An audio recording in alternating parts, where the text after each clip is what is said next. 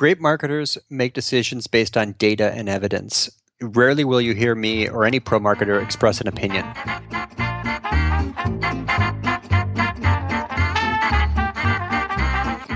You are listening to Louder Than Words, the podcast inspiring creatives of all types by giving you a glimpse into the lives and creative process of the most remarkable people you know. I'm John Bonini, and I'm your host.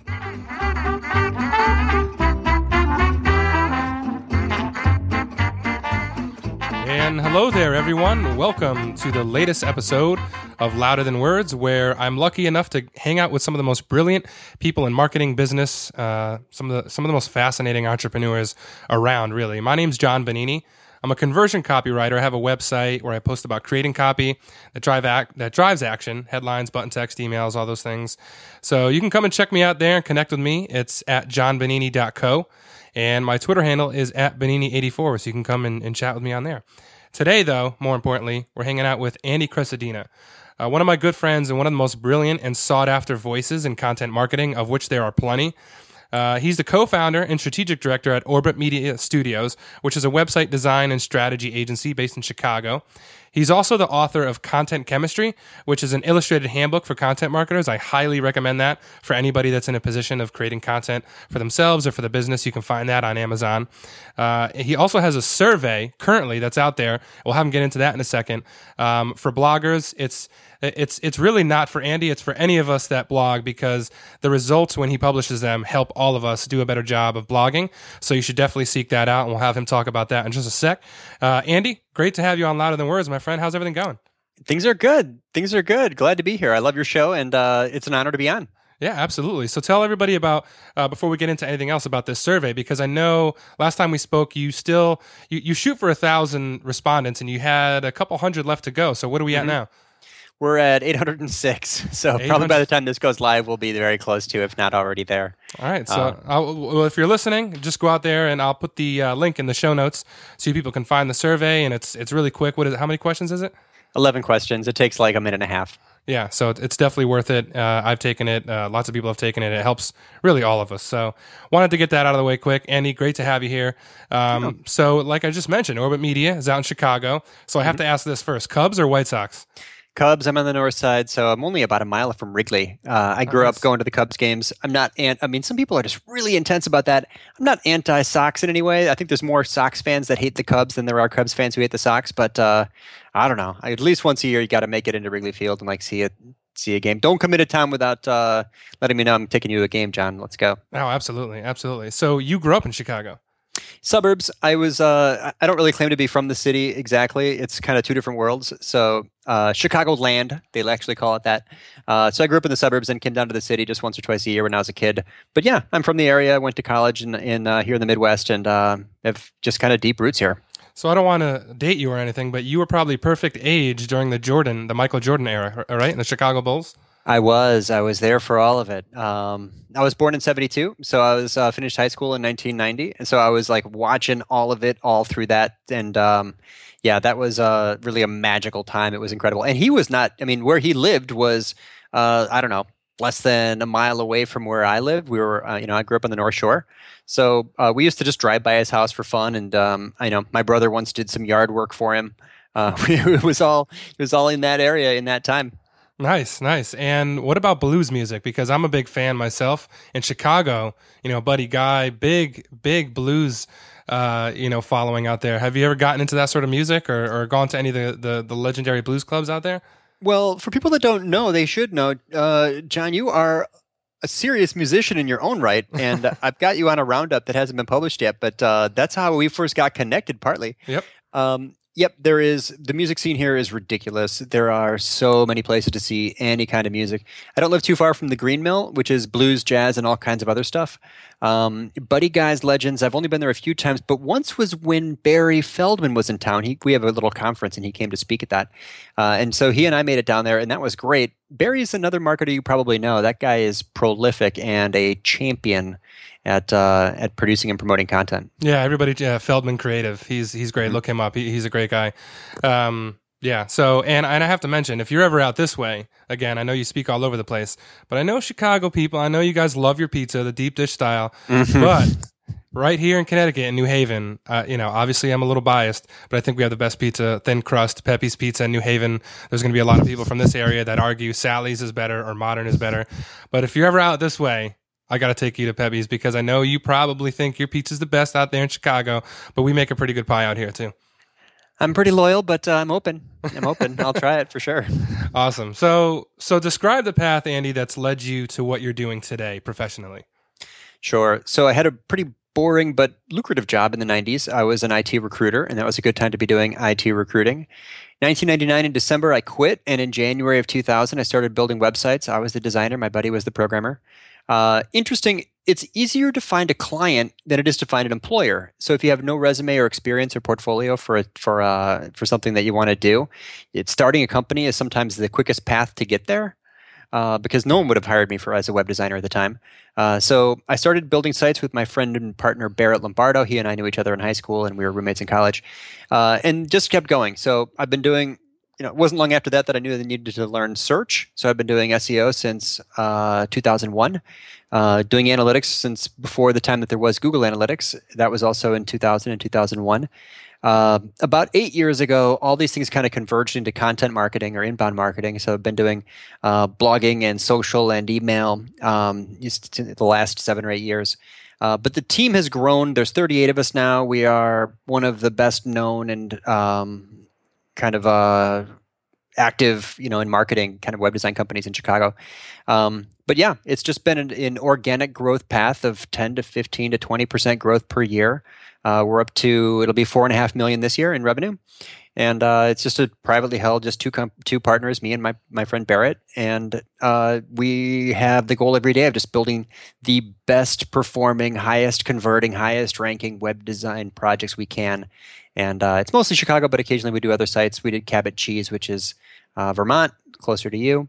But it's that's the path. It was just a passion project without big plans for growth. But if you just obsess over it for long enough and be willing to not be a control freak, take off hats, delegate, hire management, you can, if you're in a good space and you do it well, and as you know, publish the best stuff you can, share your best advice, focus on SEO, social, and email, you will enjoy organic growth and ride a little bit of a rocket. And what's really impressive about you, and that I've always found super impressive, is that you have such a wide variety of skills. Like, you understand web design very well. Like, you can talk about statistically how many people click the drop-down menus in the nav bar versus just the buttons. You can talk about content all day. You're very well versed in SEO. So it's hard to imagine you in a place where you didn't know these things. But who's someone that has taught you more about your craft, your profession, or life in general? Who's someone that's taught you more about these things than anyone else? Well, I've learned a lot from a lot of the names that you know and have mentioned and even talked to on this show. Someone that maybe I've learned specific tricks from specific people that I probably should give more credit to. One of them is a guy named Russ Henneberry. No one really knows that. I mean, he's not a very well-known guy, but Russ, giving you a shout out here. I'll tag you when we share this show. Russ is a guy in St. Louis who works with Ryan Deiss on digitalmarketer.com. And when he was a editor at Crazy Egg, his posts taught me a lot. And this is like 4 or 5 years ago. But then there's the usual suspects, guys like Barry, guys like Neil Patel, Ann Handley, who originally inspired me to get a lot of us, kind of read her book like 5, 6 years ago and really got into it around that time. Christina Halverson is another one that I've read and loved, and from the book to the blog and the events. There's so many, and one of the things you got to love about this, and we should all say it more, the industry is competing with itself to be the most generous. It's like a contest to see who can give away the most the most information. How amazing is that? So it's just gorgeous, like how it all works here, and like who can learn the best trick and share it with the most people. Who can give away the most secrets? You're right. Yeah, it's amazing, right? So the list is too long to name, but I would put some of those at the top. Ann, Barry, Russ, along with anybody at CMI, Content Marketing Institute. They gave me a lot of chances, took a chance on me when I was when I was starting to speak like 3 or 4 years ago. It's really gorgeous and really just amazing how many people are just willing to just share everything they can as often as they can. What drew you to content per se? Because you're at a web design strategy agency, a background in IT and these things. What specifically drew you to have this fascination with content and writing? Great question. It wasn't even called content marketing or inbound marketing really at the time. So this is going back like 7 or 8 years. It came down to this: the buyer frequency and the sales cycle in my industry, web design. The buyer frequency is like 4 or 5 years. People go before redesigning their website completely, and the sales cycle is like 3 or 4 months sometimes before people decide who to hire to build their site.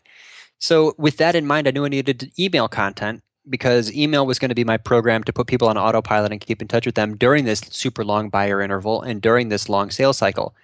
Therefore, I needed a landing page for this and bring people back to the site. So the blog was just the landing page for the email marketing, and I had 300 or 400 email addresses in the beginning. I produced content as a way to keep in touch with people in a sales cycle, and it wasn't really even about anything else at the time. That was my prime mover in the very beginning. So it came down to the frequency was based on those things: the sales cycle length and the buyer interval. What would you say is the best advice on writing that you've ever received? I think that some of the best advice out there right now is a guy named Brian Dean. You probably know. He's making a really strong case and proving it with evidence that it's not about publishing frequency. It's really about quality of content multiplied by the quality of promotion. So the people who are winning right now are not the people who are publishing the most. They are the people who are publishing good stuff and doing a great job of promotion. I really believe this. A good piece of content with great promotion will beat the crap out of a great piece of content with good promotion. So that guy publishes like once every month and a half, and he's crushing it on traffic. Backlinko, right? Isn't that the name of his website? Backlinko.com. Yeah, he has brilliant stuff too. Really long posts, in depth, very thorough, but like you said, very good. And that's one of the things I love about you and Orbit. Like, you guys don't post every day, but everything on the blog is stellar. So you scroll through there, everything is stellar. But you could easily drive more traffic, perhaps if your editorial picked up. So how do you navigate that terrain? So, you could probably easily be like, all right, we're going to pump out more articles and, share them in more places, and you have more opportunities to rank. How do you navigate that terrain? Yeah, I don't really have a John. It's just us. It's me and Amanda. So it's about half of my time because I still do lots of sales support for the team, the strategy team out there selling websites, and that's half my time. So I'm only about a 50%, even less than 50% of my time is going toward marketing. Amanda runs the content program. She drives the social. She creates our events. So there really is a point of diminished. You won't hear this message very often in this world where people are just insatiable in the amount of traffic they want. But for us, there really is a point of diminishing returns on publishing more when the goal is simply to be dominant in one specific market. We're Chicago-based. I can't rank higher than number 1 for Chicago web design, Chicago web development, Chicago e-commerce. We're dominant for all of our key phrases. We've won the SEO game.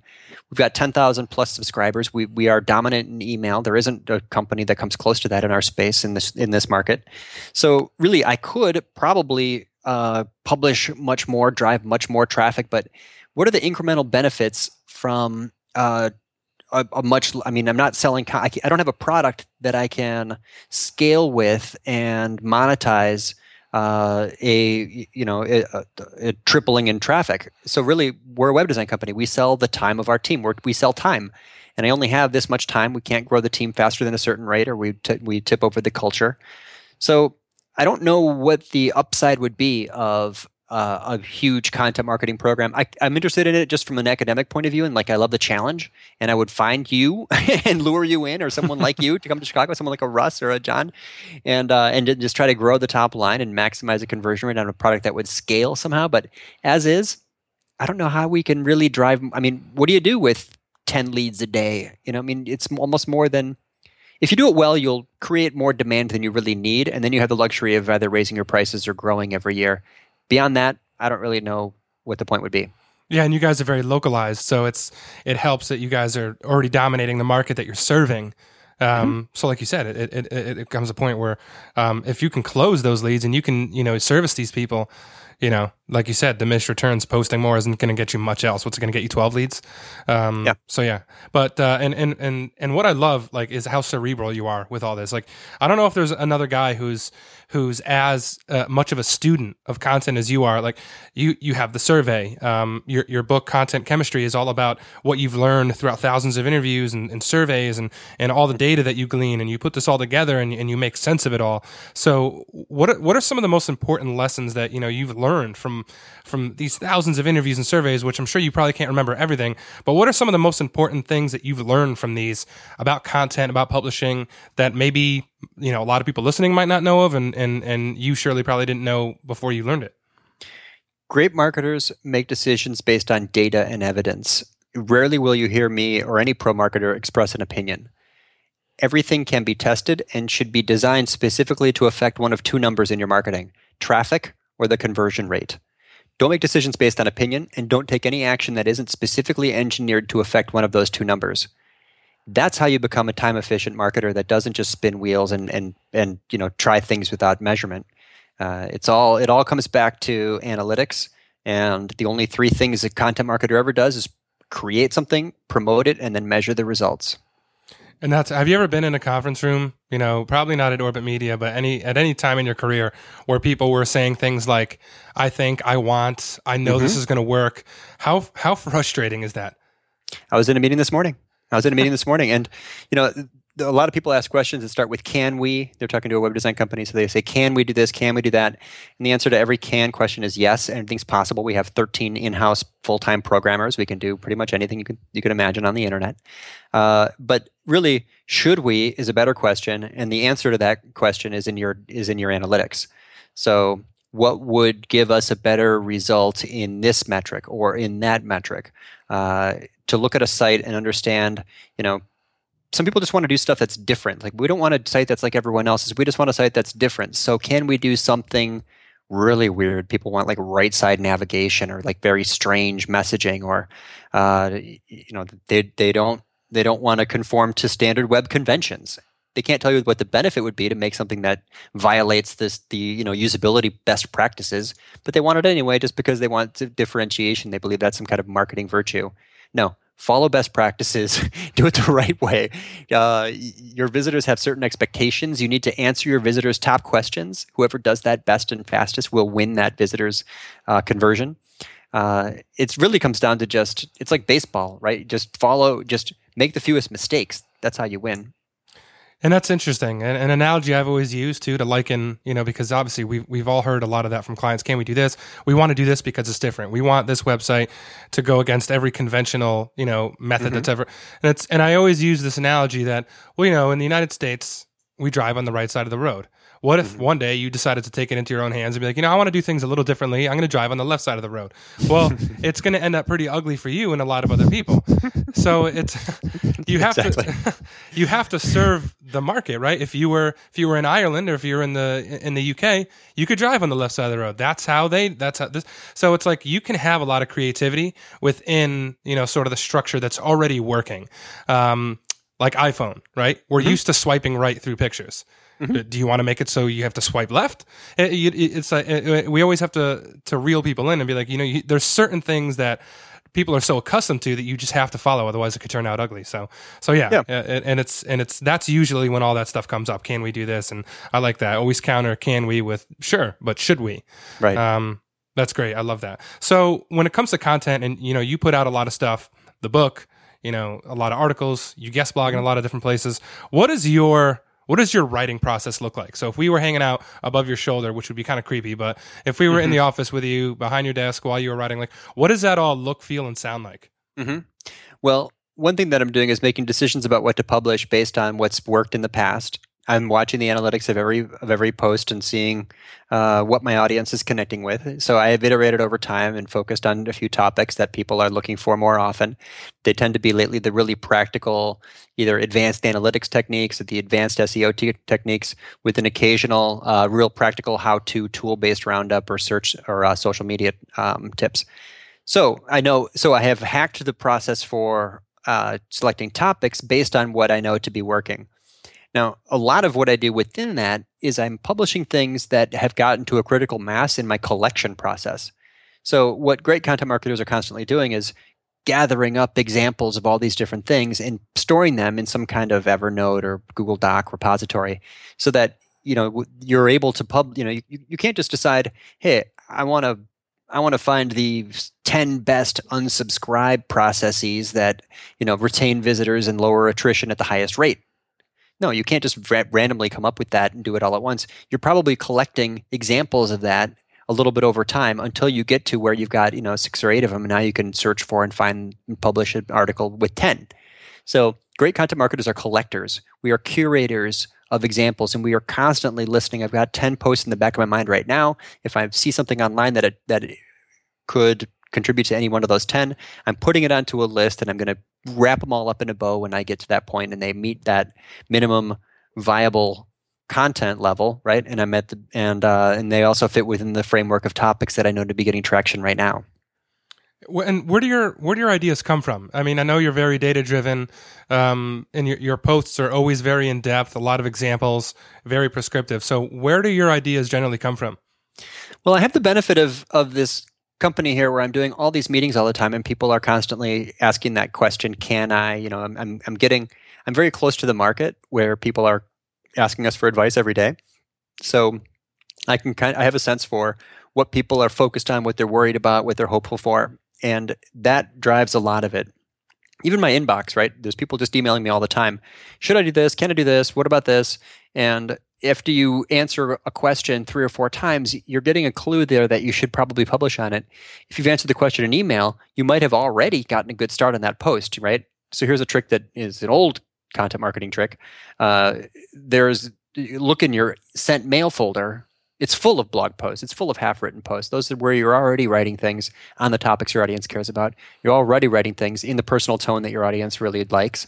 So a lot of it is just kind of responding to and being close to people who are constantly using you as a resource, producing content every day. And that's a great and I think the most important thing you said there is if you look in the sent inbox, it's in your personal tone. It's very human. It's written to one person, which the best blog posts always feel like they're written just for you. Mm-hmm. And I think that that's probably the best part of looking through your sent mail is don't forget the tone of what you sent, because that's just as important as the content itself. Yeah. So BCC yourself. Here's a trick. This is what I do this every day. If you write an email that is really practical advice, even if it's just to one person, don't hesitate to go bigger on it, go longer, put some screenshots in it, answer that question as if you're going to repurpose that content later. BCC yourself. When it comes back to you, throw it in a folder, and now you've got a folder that's got growing blog posts in it. I love that. You actually do that with I do it all the time. I do it all the time. That's great. Yeah. And how much does that, would you say, inform your the blog posts that end up getting published? Does a lot of that make it to some sort of published post? Not as much as I want. I'm looking at the folder now. There's one July. There's one from, looks like about 1 to 2 per week. What I might do is I need to go back here. I might just try to delegate this or use a helper to kind of organize this. But what I've done before is I've written the same email twice and then realized I should just, instead of writing it the third time, I'm going to grab one of the first ones and then add to it. People ask me that again. I'm grabbing the expanded version and adding to that. There's a post that I wrote. I got a lot of questions when Google announced they were using HTTPS and security as a search ranking factor. I got like 5 emails within 3 days. And each one I just added more and more to the previous one. Basically, I had a post when it was done and just published it. That's great. I love that. I'm going to start doing that. That's a really good idea. That's one of those things you kick yourself and be like, why wasn't I doing that before? You're full of those, Andy. Seriously. I feel like every time we talk, you always have a few of those. And I'm like, yep, I'm going to start doing that. It's not that might be one of the very best because the topics are qualified. The writing's partly done. It answers a lot of questions about what to do and how to do it. And I don't have time. Your audience is telling you what they want. You're already giving it to them. The social media marketers would put it this way: never waste a good conversation by having it in private. That email you wrote only benefits one person. Get it out of your inbox. Put it on your blog. Now it's benefiting hundreds of people. I love that. It never wastes a blog post or a conversation. That's by keeping it private. I love that. Mm-hmm. What's the hardest part of writing for you? Oh, I used to have a surplus of content that I would use, and we were just talking about this. before we hit the record button. We've got personal lives. I just got married. You've got a baby on the way. We have lives, right? So the tough part is to balance the work-life thing because blogging is almost more of a lifestyle than a job. The survey shows this. People blog from all over the place in different locations. People blog all times a day. There's no lines drawn around this task that we have for ourselves. Like I said, we're curators. We're thinking of content ideas all the time. We're gathering up more stuff all the time. So the tough part is to balance out this part of our jobs with the lives we want to live and to keep from working all the time. Like you're going to be working from home here shortly. The trick there is to not make it so that you're living at work, right? People who work from home live at work. So it's really quite literally, yeah. Quite literally. It's a lifestyle trick a little bit to turn off, to balance it out, and to do this in a way that keeps my production levels high enough where I don't just have content for my own site, but I'm also doing some guest blogging. Yeah, and I think the thing about the people who do this really, really well in content and publishing and marketing in general is that they're not doing it because it's part of the job description. They're doing it because they have something to share, or they're part of this, like you mentioned earlier. Who can be the most generous? How can I share all the secrets that I have? And so that always, and if you're part of the quality argument, and you're not just pushing out posts just to hit arbitrary traffic numbers, and you're really shooting for quality, that doesn't always hit you between 8 and 5. That might be something you have an idea at night, your Moleskines out, or you have an iPad or Evernote on your phone, and you might have an idea that just strikes you. It's kind of like being a songwriter, I guess, except nowhere near as glamorous, right? 40, according to the survey from last year, and we're updating this data now, 48% of bloggers blog at night. And as far as location, 81% of bloggers blog at home. Wow. So blogging is definitely not a job, it's a lifestyle. If you were to start, and I ask a lot of people this because there's so many platforms right now. We're on a podcast. This could have easily been a blog post. It could double as both. There's so many different platforms right now, but most companies, a lot of people who are listening might be part of companies or solo ventures right now. They obviously have limited resources. You just mentioned you do as well. So if you were starting a new venture right now with limited resources, where would you put your emotional labor as it relates to content? Oh, I think that there's two main buckets, and the mix depends on whether or not you're B2B or B2C or what kind of industry you're in. We have to create stuff and we have to build our networks. I think that SEO and social media influencer marketing are both two of the best ways to grow traffic and grow an audience. And both of those are based on relationships and networking. So we have to always dedicate a little bit of time to networking and not using social media to dump links, but use social media to build relationships and make connections and make friends. The other area is to also produce the best stuff we can. So if you can balance those two things somehow, probably the balance will skew more toward networking if you're B2B or, kind of a low volume of high value transactions like web design. And it skews more toward the other direction if you're B2C and you're doing a high volume of lower value transactions like selling T-shirts or widgets. But basically, we all need to be networking and building relationships and building our relevance within a community all the time. And we all need to be publishing our best advice on some kind of frequency that is consistent again and again. So those, we're always kind of doing those two things. I get nervous and uncomfortable if I'm not doing those two things consistently because I feel like I'm going to be, hurting myself and I'll feel the pain with lower traffic, lower conversions, a month or a year down the road. Absolutely. And I want to get your thoughts on a few age-old arguments, it seems, as it relates to content. So I just want to rattle them off, and I want to get your thoughts on these. So the first one is obvious. We've kind of talked about this at length already, but quality versus quantity. This seems like they're both exclusive or exclusive of each other. What are your thoughts on the quality versus quantity debate? Quantity is doesn't correlate very highly with success. Quality does, but not just quality on the content. It's the quality of the promotion. Yeah, and that's always the tricky part is the distribution. So what kind of things have you seen work not only for you, but in a lot of your travels and what you've seen other companies doing? Because I think that's the biggest area that, everybody, it seems, is blogging now, right? Or most companies.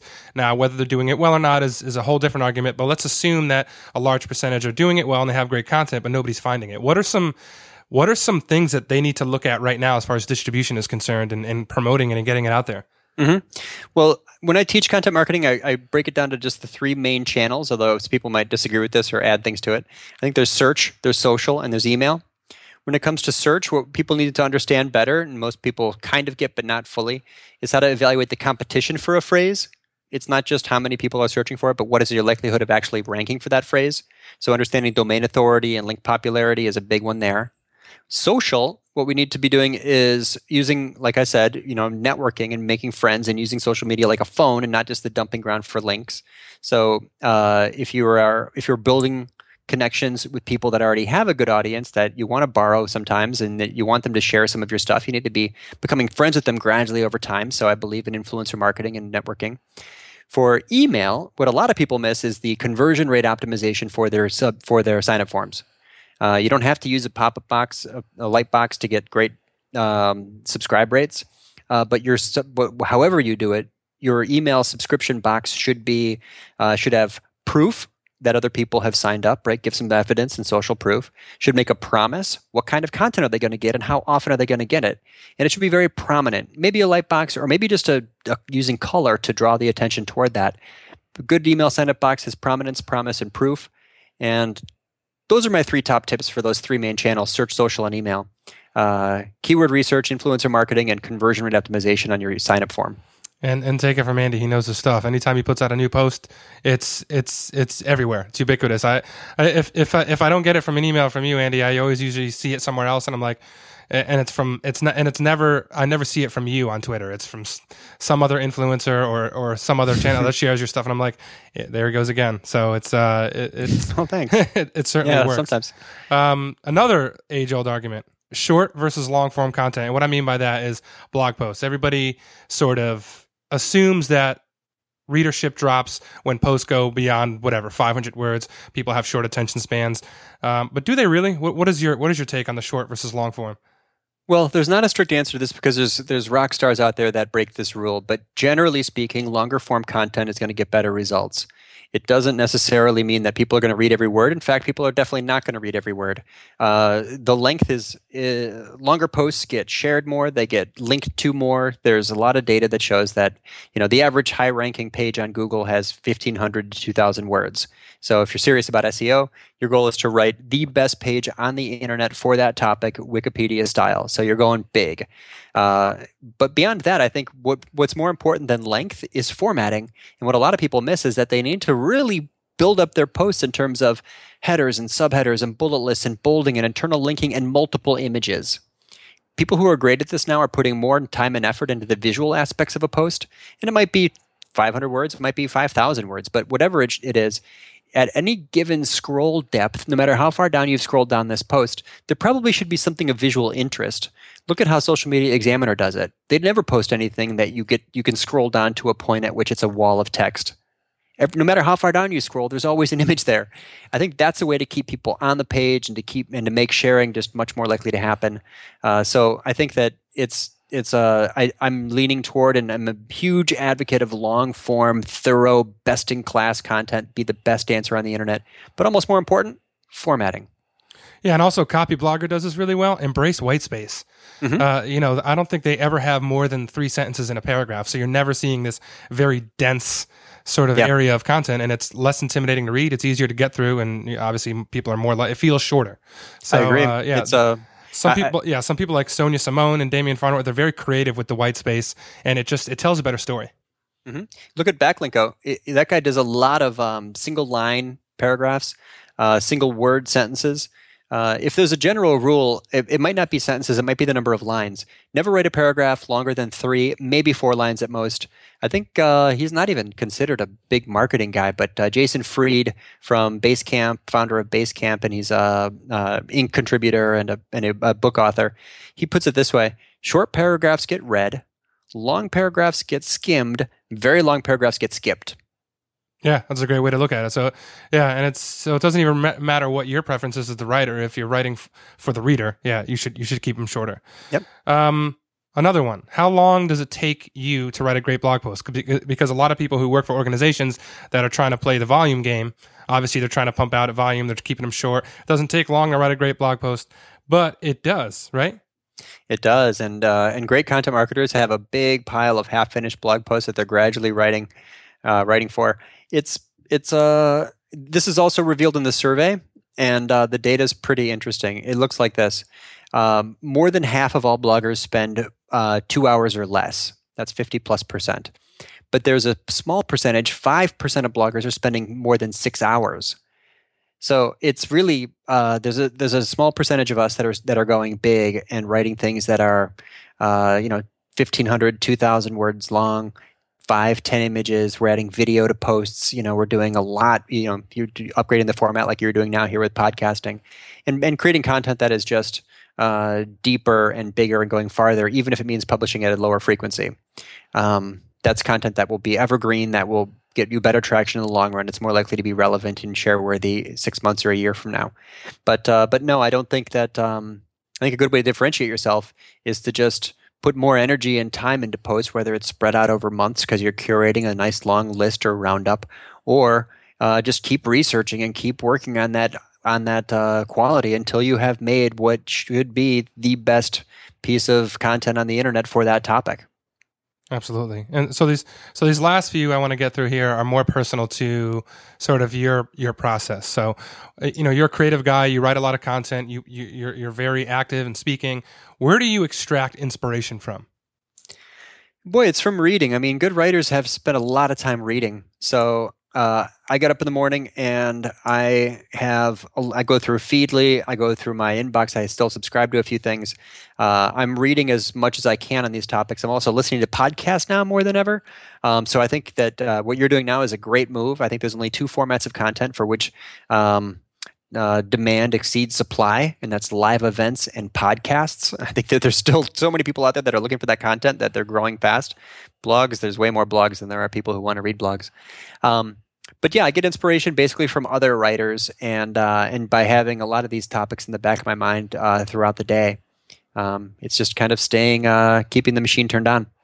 What any great blogs you want to name that people should check out? Oh, there's a long list. I think that. So what's in your Feedly? I guess what's in your must see in your Feedly? Sure. I love the writing of Mark Schaefer. I love the tricks you'll find on Kissmetrics. He's not he's a little bit inconsistent, but you're going to learn some of the best stuff you've ever learned about analytics from Avinash.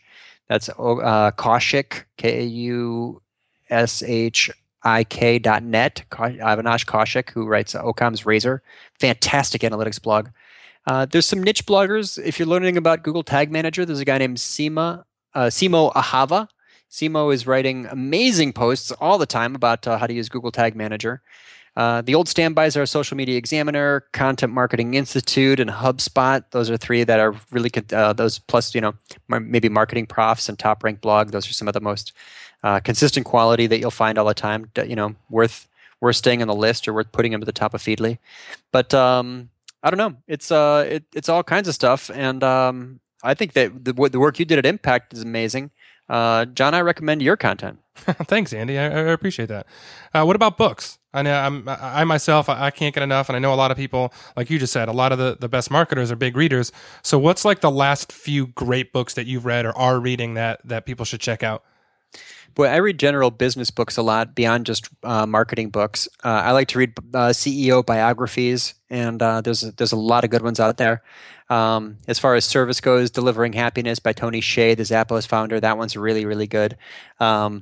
Marketing books, this has been recommended a million times, but I'm really impressed with what Anne did with Everybody Writes, because she tackled a topic that I never even tried to touch, which is how to teach people to actually produce good content. I teach a lot of the tactics that go around the content, but that's like reading that book is like a writing school.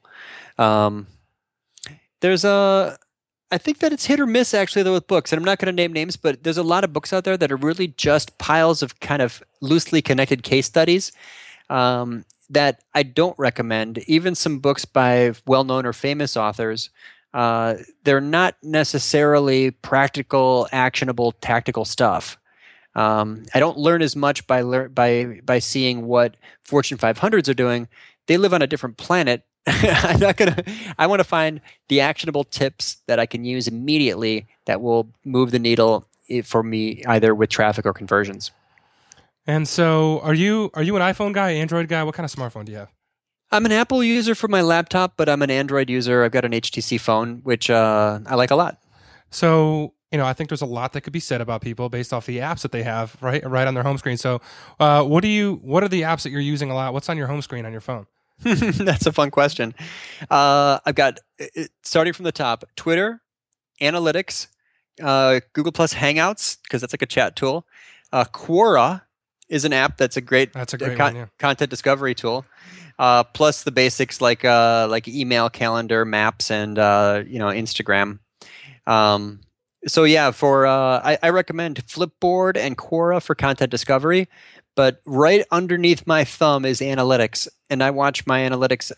It's one of the first places I look if I'm, kind of want to see what's happening with my site.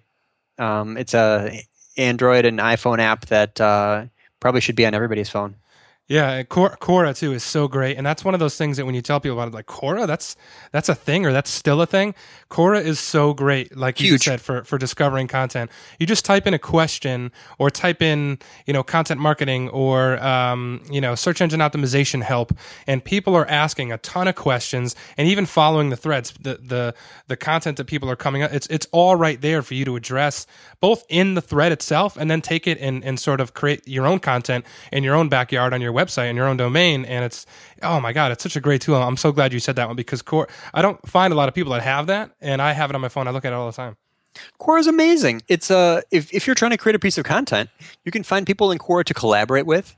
You can find topics that are getting the most traction. If you published a good piece of content on your site, you can publish a compliment to it on Quora as an answer to someone else's question. Here's a content tip that I've taught before, and that some of your audience maybe hasn't tried yet.